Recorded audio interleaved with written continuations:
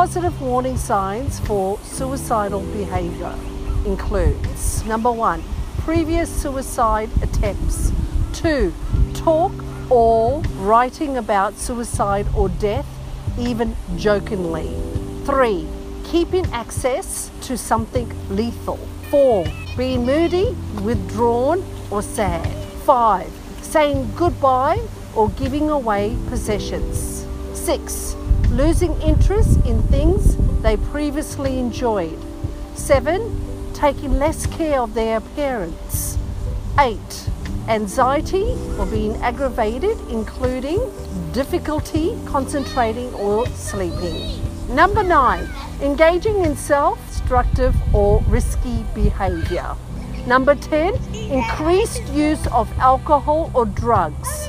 Number 11, withdrawal from other people. Manage your thoughts and fears. It is natural to find the issue very confronting, and it can be difficult to start the conversation. You might be concerned that you will make the situation worse. Experts generally agree that asking somebody whether they are thinking about suicide is unlikely to make the situation worse or put ideas in their head.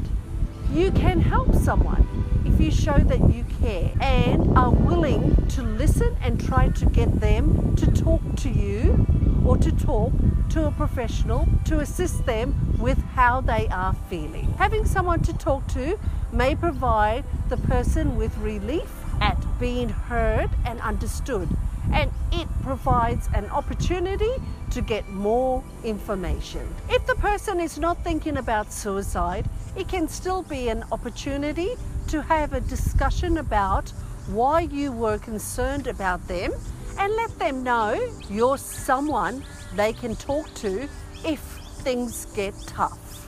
While it may be easier to manage the conversation with someone you know, you may end up talking to someone you have no previous connection with.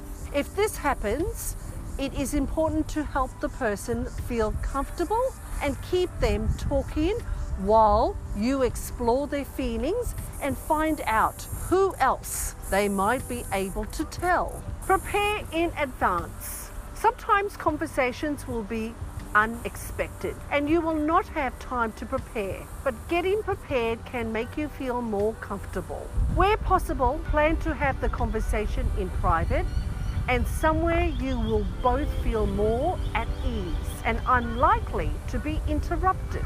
It will usually be best to have the conversation in person, but this may be difficult if you do not live close to the person or an opportunity comes up in another way. You can talk to the person over the telephone or via private chat or email. It may be best to find out where they are and if anyone is with them in case you get worried about their safety. It is not recommended to have the conversation in a public setting, such as in a group setting or on a social media page. It is best to make time for the conversation rather than rushing between other things. This is a tough conversation to have with someone. If you don't feel like you can follow through with the conversation, try to find someone who can.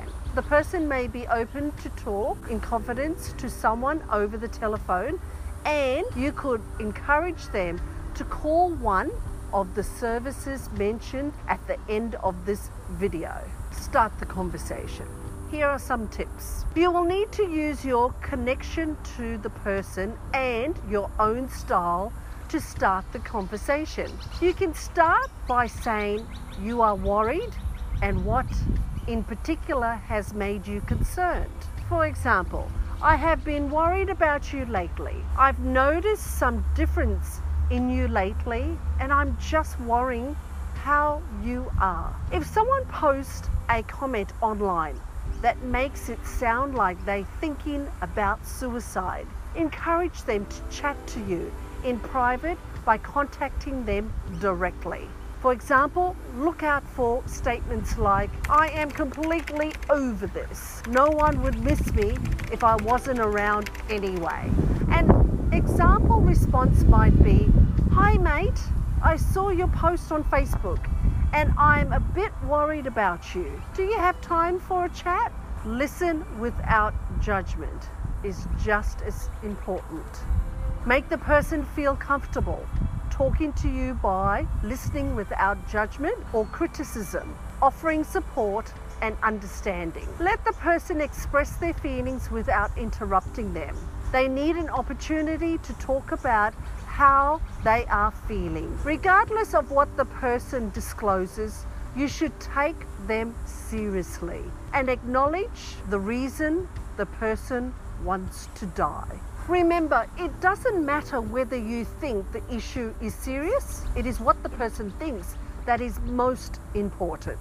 So don't try to minimize their problem by saying things like, try not to worry about it, or it doesn't sound so bad, or I know how you feel. Instead, say things like, sounds like you are really low, or I can see this is worrying for you.